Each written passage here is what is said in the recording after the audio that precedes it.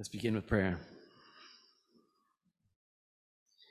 Gracious God, as we come before your word, we pray that Jesus, one who taught so well in ancient Palestine, would teach us again. And we thank you for the presence and assurance of your Spirit, that you can and do and will speak to us. Give us hearts to hear and to understand and to respond, that we might enjoy life abundant in the way that you wish for each one of us. In Jesus' name, amen. Well, welcome once again. We're glad that you're with us. For those of you who may be new to us, we have been going through a series on the Gospel of Matthew. And we have been learning about Jesus, courtesy of this fellow Matthew, who considered himself to be not just a disciple, but a scribe, a student of Jesus, and who had a passion to teach us the ways and the teachings of Jesus Christ. And he did so under the inspiration of the Holy Spirit. So the passage that Shina read for us today has been written by Matthew and inspired by the Spirit. And the topic, as you probably had noticed, has largely to do with the coming of Jesus. And so I'd like to direct you to the outline that is on page 4 of your notes, as well as the text of Scripture, which is on page 1 and 2. And my reading goes a little bit further than 44, and maybe I'll just do that to round things off. Not Shina's fault, but probably mine for updating the passage a little bit later than I'd indicated. Verse 45 on page 2. I'm just continuing the gospel reading. Who then is the faithful and prudent servant whom the Lord stationed over his household in order to give them food in due time? Blessed is that slave whom his Lord finds doing such when he comes. Truly I tell you that he will station him over all his possessions. But if that wicked servant says in his heart, my master is delayed, and begins to beat his fellow servants and to eat and drink with drunkards, the master of that slave will come on a day when he does not expect him, at an hour which he does not know, and will cut him off and place him with the hypocrites, in the place where there'll be weeping and gnashing of teeth. Matthew's chapter 24 and 25 are on preparing for the return of Christ. And as we go through Matthew 24 and 25 together over the next few weeks, we find ourselves in a series on that very topic, preparing for the return of Christ. When Jesus comes back again from heaven, and when the dead are raised and we are united with him, it will be a glorious reunion. And as I've indicated on the top of page 4 of your outline, last week we looked at 7 signals of the last days, 7 things to watch for before the Lord comes. And 5 of these were shadowy kind of portents, things that were important but which could occur over and over again and which are rather generic. And 2 were crystal clear and a sure indication that Jesus is coming. And I had used an acronym called DUPE, A-D-T, D-U-P-E, A-D-T. And you can see it there on the top of page 4.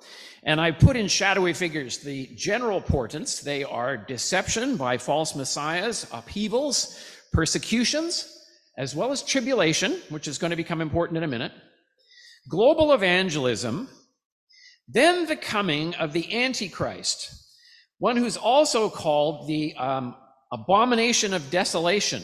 This appears in 1 Thessalonians or in 2 Thessalonians to be an individual who is against the plan of God and who is just a demonic incarnation of everything wrong, as well as the destruction of the temple.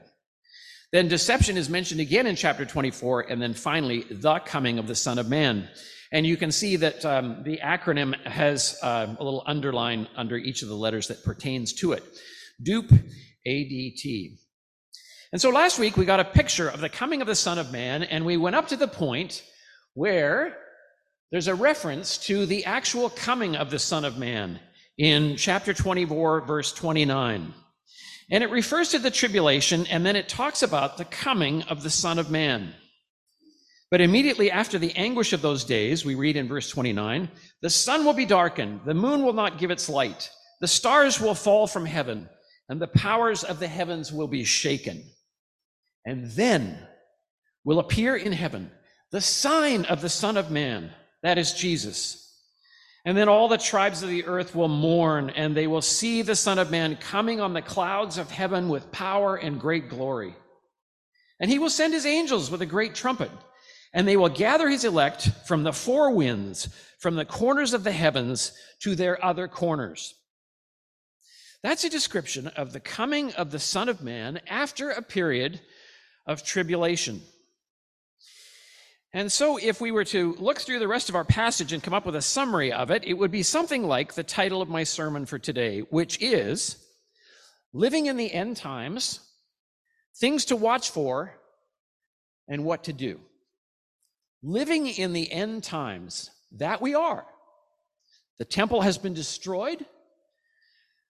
An abominable Son of Man came in the 1st century AD, and so we're living in the end times, but there are yet a few things to watch for before the Lord comes, and in the meantime, we're told what to do.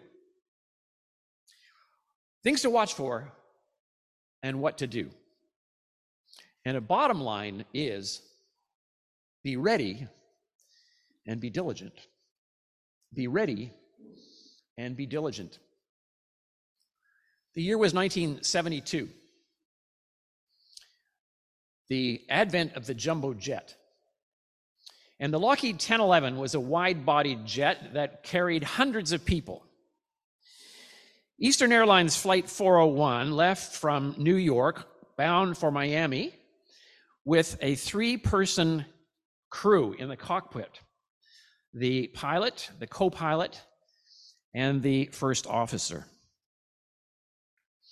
During the course of the flight, they noticed that a light that indicated that the front nose landing gear had not locked into position as they were coming down to land.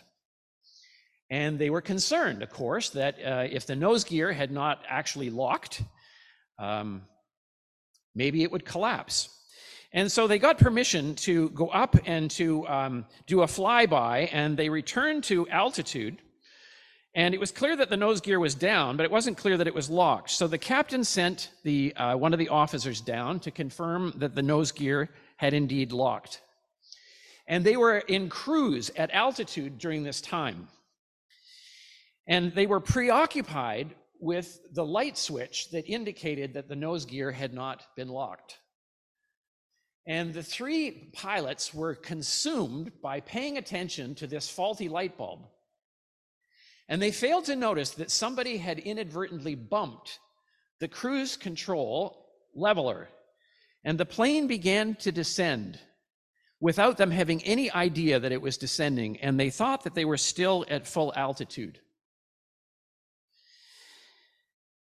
A faulty light bulb, which consumed their attention, led to the crash of Eastern Airlines Flight 401. Most of the people on board died. There were only 2 of the crew, 2 of the 4 cockpit crew, or 2 or 3 of the 4, 2 of the cockpit crew. Maybe there were 4 cockpit crew. But anyway, there were 2 of them that survived, and 75 people survived. Another 168 passengers died. Why do I tell that story? I tell that story because in our passage today, we read of people who are fixated on daily life. They're just going about their daily business. They're paying attention to this and they're paying attention to that. And what they haven't noticed is that Jesus is going to come again. And our passage reminds us of that fact and tells us that there's a time that we don't know of that's going to be the time when he returns. And it's going to happen so quickly and so suddenly and without warning that there won't be time left to do anything about it. And unless we're ready in advance, it could be too late. And so we have lessons today on things to watch for and what to do. We're under 2 headings. First of all, things to watch for and what to do. And the things to watch for have mostly to do with verses 29 to 35, which I'm going to focus on for the bulk of today. And then I'm going to touch briefly on what to do, because over the next week as well, we're going to have more lessons on what to do. Verses 29 to 35 are predictive prophecy. Jesus is foretelling the future. And there are lots of predictive prophecies in the Bible, and they are a challenge for us to understand. We talked a little bit about this last week, but I want to just mention a few things that make understanding predictive prophecy challenging. Well, there are four things that occur to me that are relevant to our passage, and this passage has generated quite a bit of controversy, in part for these four reasons. And if you want to study prophecy, whether it's in the book of Daniel or the book of Ezekiel or in 1st or 2nd Thessalonians or here in Matthew in the Olivet Discourse, these things are helpful to remember. They're general guidelines. And the first is that the future is now. Much of the future has come already in Christ. You see, Jesus is, the Jewish people were expecting Jesus, the Messiah, to come at once. But what we didn't understand is that Jesus came in two stages. And when he came the first time, he kind of brought the future into the past. And he said, the kingdom of God is right here. The kingdom of God is at hand. And when Jesus was incarnate on earth, teaching and preaching, the kingdom was there. But yet he taught us to teach, thy kingdom come. So a piece of the future has actually come into the present, and there's been an overlap. Yesterday, we had the prayer meeting at the Taylor household, and the Taylor household was not expecting the prayer meeting to be there. So I hired Trevor, who's with us, to help clean house. And one of the things that we did was we washed some windows in the kitchen. And two of those windows at the bottom are sliding windows. And in order to clean them, you have to kind of pull each one out and clean both sides. But one of them can slide back so that you have a double thick window. And as you look through that double thick window, when one kind of slides past the other, you can't tell which window is dirty and which window is clean. And it's the same with prophecy. The future has come into the present, and because of that, it's sometimes hard to tell whether Jesus or the Bible is talking about part of the future that's yet to come or part of the future that's already come in Jesus and with the gift of the Spirit. So one of the challenging things is that the future is now. Another of the challenging thing is that epic moments of the past divine judgment are paradigmatic, and thus they recycle in the future. And last week I gave an example, or several examples from the Old Testament, how there was an event in history that indicated God's judgment and God's punishment, and it became kind of paradigmatic. It symbolized how God works. And so there would be a future sequence of events that would happen that would be rather like the one that happened before. The destruction of the temple in the time of the Israelites, the sending of exile. That was paradigmatic. And so in the time before Jesus, there was a figure who came like the figure who was there to destroy the original temple. We're told that there is an abominable figure who came in the first century who was like one a few centuries before, and we're told that one is going to come again. So the analogy in this regard might have to do with, as I indicated, looking out through a window. It's hard to tell, perhaps, when you look through a window like this, if you don't have perspective to know what is in the foreground, those emblems, the greenery on that stained glass part, and the forest behind. So there's an issue of a kind of recycling that can happen. Another is that the future is often multi-layered. This is related to the second point. One is hard to distinguish from the other. The fourth is that sometimes one can happen, is that the future can be telescoped. And by that, I mean that something that appears to be happening or to happen soon is actually delayed. I think I mentioned once before that we live, when I grew up, in view of the Rocky Mountains. The Rocky Mountains were kind of in our view as we looked west from our home.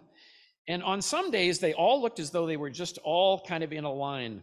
But if the sun shone from above, you could tell that they actually weren't all in a line. There were some that were further back than others. There were some that were in the foreground, and there were some that were further back. And so these are some of the challenges that you face when you look at predictive prophecy in the Old Testament. It's not that God made a mistake, it's that God has a plan. And so God's behavior is the same, and patterns are repeated over time. So that's what we find in Matthew chapter 24, verses 39 to 35, or 29 to 35. And I say this because there's two cases in verse 29 and in verse 34 when it seems as though the second coming has already happened. In verse 29, it says, "But immediately after the anguish of those days," presumably the first century, "the Son of Man comes."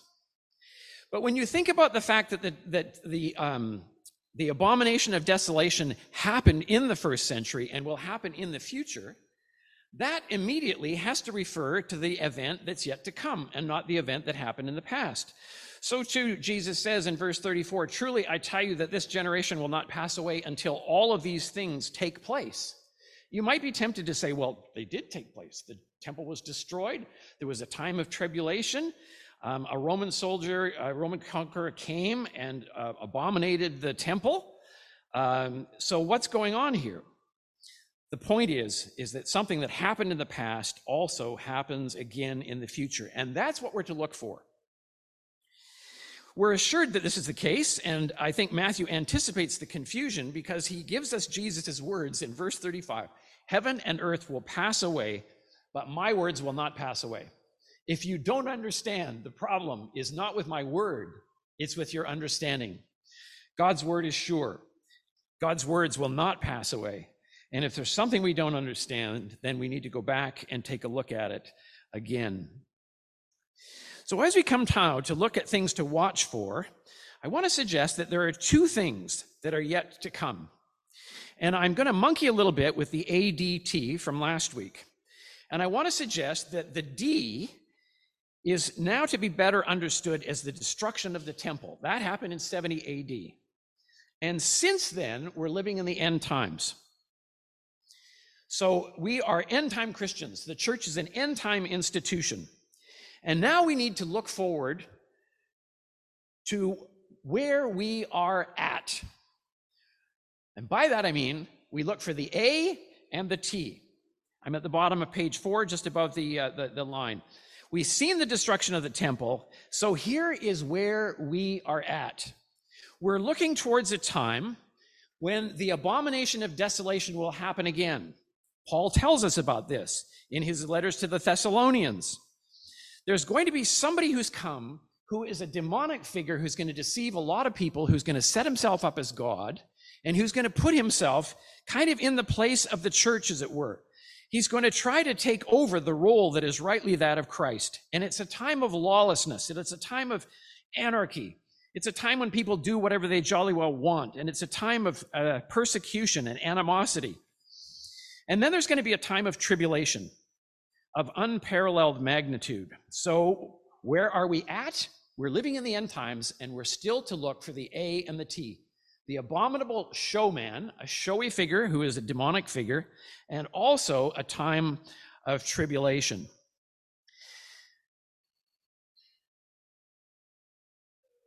This explains, and I hope you're following me. If not, I've done my best, and just pray for God's help and intervention. This can explain why sometimes the Bible talks about the second coming of Christ as though it could happen in an instant, and how at other times it talks about how there are certain things that need to happen. If you're at the top of page 5, notice with me, despite the future abomination and tribulation, the imminency of Christ's return is possible now, because we've already had a destruction of the temple. We've already had an abominable figure appear in the first century. We've already had a time of tribulation in the first century. So if Jesus were to come right now, all of those things that are predicted had already happened. But Paul seems to tell us, and the book of Revelation seems to tell us, that there's another time we should be looking forward to for an A and a T, an abominable figure and a time of tribulation. So we need to read these passages carefully, as they are double layered, as though part of the future is with us. And that might help you when you come to this chapter and read it on your own. It might help you also when you come to read the book of Revelation and some others. So, my friends, we're to watch for a time of abomination and a time of tribulation. There are certain signs that are going to be an indication of the Lord's return. It may not surprise you to find that in the course of my studying these phenomena, I've been kind of conscious of this. And, as you hear of, war in Russia and Ukraine and Putin acting with more chutzpah and doing things that are more evil and senseless as time goes on, you begin to think, wow, this guy is a global kind of incarnation of a lot that's wrong and a lot that's evil. And I think it's healthy to think, gosh, maybe we're living in the end time. On the other hand, you think, well, that's what Christians have always thought through 2,000 years. Yeah, but one thing is sure, we are closer now than we ever have been in the past. And at the very time when we might be tempted to become lethargic and sort of say, yeah, not going to happen, this passage tells us it's going to happen suddenly, it's going to happen soon, and it's going to happen at the very time that we're all saying, yeah, probably not now. It's going to be at an unexpected time. Jesus is coming again. And the question is now, secondly, what to do? What do we do now that we're living in the end times, at the doorstep of Christ's return? Well, Matthew gives us some practical advice about behavior. And I've listed those practical things, and they are on the top of page 5. Live life as a diligently watchful, consistently faithful scribe, another word for that is disciple, who sustains others, who's a blessing to others, who participates in the Great Commission. But I would be remiss if I simply went to that without telling you something that's even more essential to the Bible. And that is that you don't get ready for the second coming of Jesus by living a diligent life. You can't. You're a sinner. I'm a sinner. God's standard is perfection. We don't have a chance of pleasing God. We please God by putting our faith, childlike trust in Jesus as our Savior, as the only one who can rescue us. And my friends, when Jesus died on the cross, the Bible tells us that he paid a penalty for our sins so that we might not have to suffer the consequences of our sins. So the most important question to ask as you prepare and as we prepare for the return of Christ is, have you trusted in Jesus, as we like to say in evangelical circles, and rightly so, as your personal Savior? Easy way to ask, what are you relying on to be accepted before God on the last day? Oh, Lord, I went to church. I attended Christ the King, or I attended Knox Presbyterian, or I attended, roadside Pentecostal. No, I was baptized. No, I tried to live a good life and I did more good than bad. That won't cut it. The only way that you can be ready for the return of Christ is to believe in Jesus, to put your trust in him as, we say, your personal Savior, and to trust his death and the work that he did on the cross as filling in for you, as substituting for you. And so all of us who are going to heaven are not going because of our goodness. We're going for one reason. We are piggybacking on the righteousness of Jesus. We are depending wholly upon him for our acceptability before God. That is assumed in our text. And as we come to the other passages that were read, there are a few other things, but I want just to say, believe on the Lord Jesus Christ and you will be saved. And if you don't understand what I'm talking about, if you've never heard this before or you've heard it a million times but aren't sure you get it, please don't leave this place tonight without talking with somebody or finding out what it means to be a follower of Jesus, somebody who trusts in him. He died for you. He gave his life for you so that you could go to heaven, and it's a gift. But there's a transaction here that's very simple but crucial. And I want you to trust in Jesus as your Savior this day. And assuming that's the case, there are a few other things to watch for, and they're outlined in the rest of chapter 24, and I have them summarized under the lesson of the fig tree and 3 examples. And I'll touch on them briefly because these themes are going to occur again over the next few weeks. The lesson of the fig tree is, folks, when you look at a tree and you see that there are leaves beginning to bud, you know that winter is over and that spring is here. So too, when you notice that dupe has happened and the destruction of the temple has happened, you know that we're in the last days, that summer is right around the corner, that soon there will be a time when Jesus will come and he will appear on the clouds, as it were, with power and great glory. There'll be something like a trumpet, and we will call up together those who know him and love him from all of the corners of the earth. It's a sudden event. Jesus is near at the very gates, and therefore we need to be ready. In the days of Noah, they were like the flight crew on Flight 104. They were just paying attention to the wrong thing. They were looking at light bulbs rather than the fact that they were losing altitude. We're working on paying for our mortgages. We're planning holidays. We're obsessing about our appearance. We're goodness knows what else.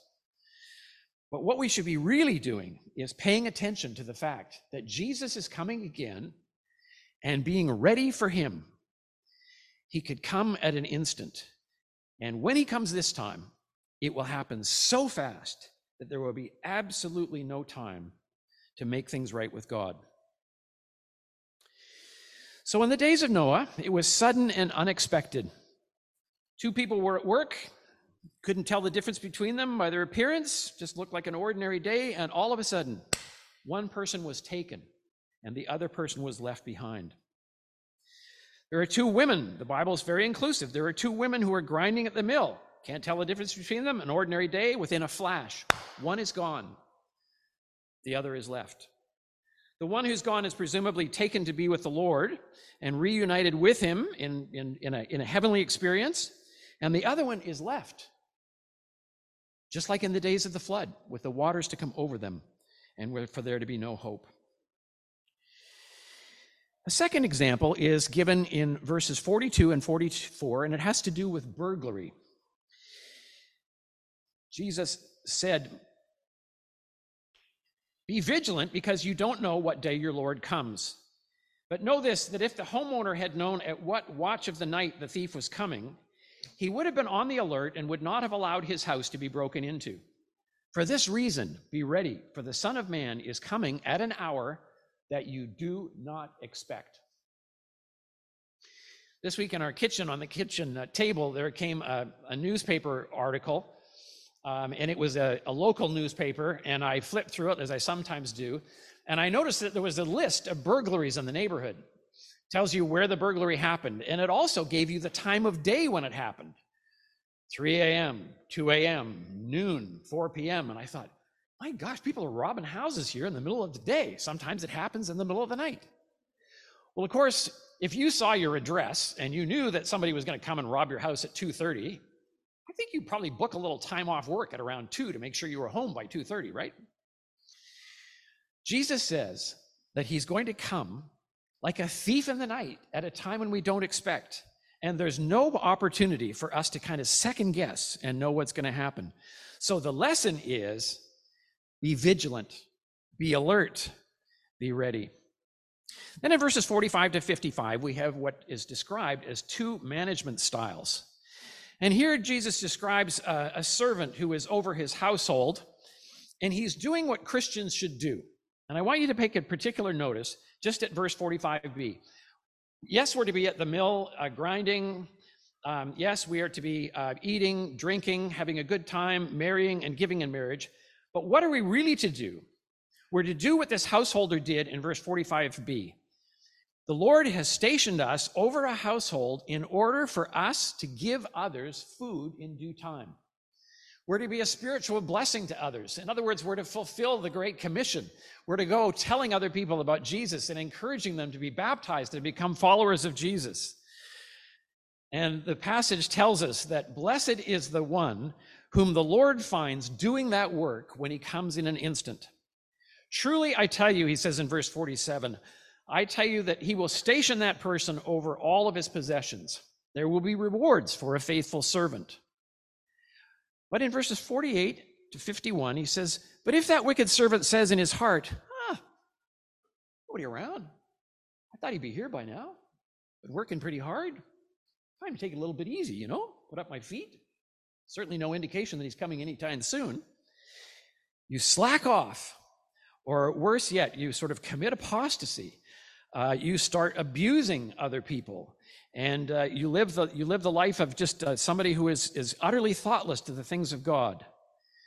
The master will come on a day when you don't expect, and in an hour which you do not know, and you will be cut off and placed among the hypocrites, and in that place there will be weeping and gnashing of teeth.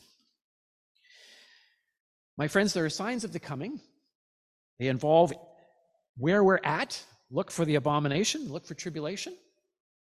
Then Jesus will come, and because he's coming so quickly, it's really important to be ready. It's really important to put your trust in him as your Savior now. And for those of you who are followers of Jesus, to be diligent and faithful by the power of his Holy Spirit. As Eastern Airlines Flight 401 unwittingly began to descend without any of the flight crew becoming aware, there's a cockpit recording that is ominous. An alarm went off that indicated that they were at a dangerously low altitude. I tried to find it on my laptop, and I'm just going to transcribe it literally, but I'll give you the gist of it. You can look it up on Wikipedia or Google. But the alarm goes off for the fact that they're dangerously low. And the captain says, "What is that? What's going on?" And they all of a sudden realize we're not at 30,000 feet, we're at 300 feet. And the second officer is still down working on the landing crew. And at that point, the captain just kind of goes, "What?" And then the sound is over. The plane has crashed into the Florida Everglades. My friends, we won't even get an alarm sound. That's the warning of this text. Look for the end of the time and make sure that you're ready, because the time to be ready is now. Amen.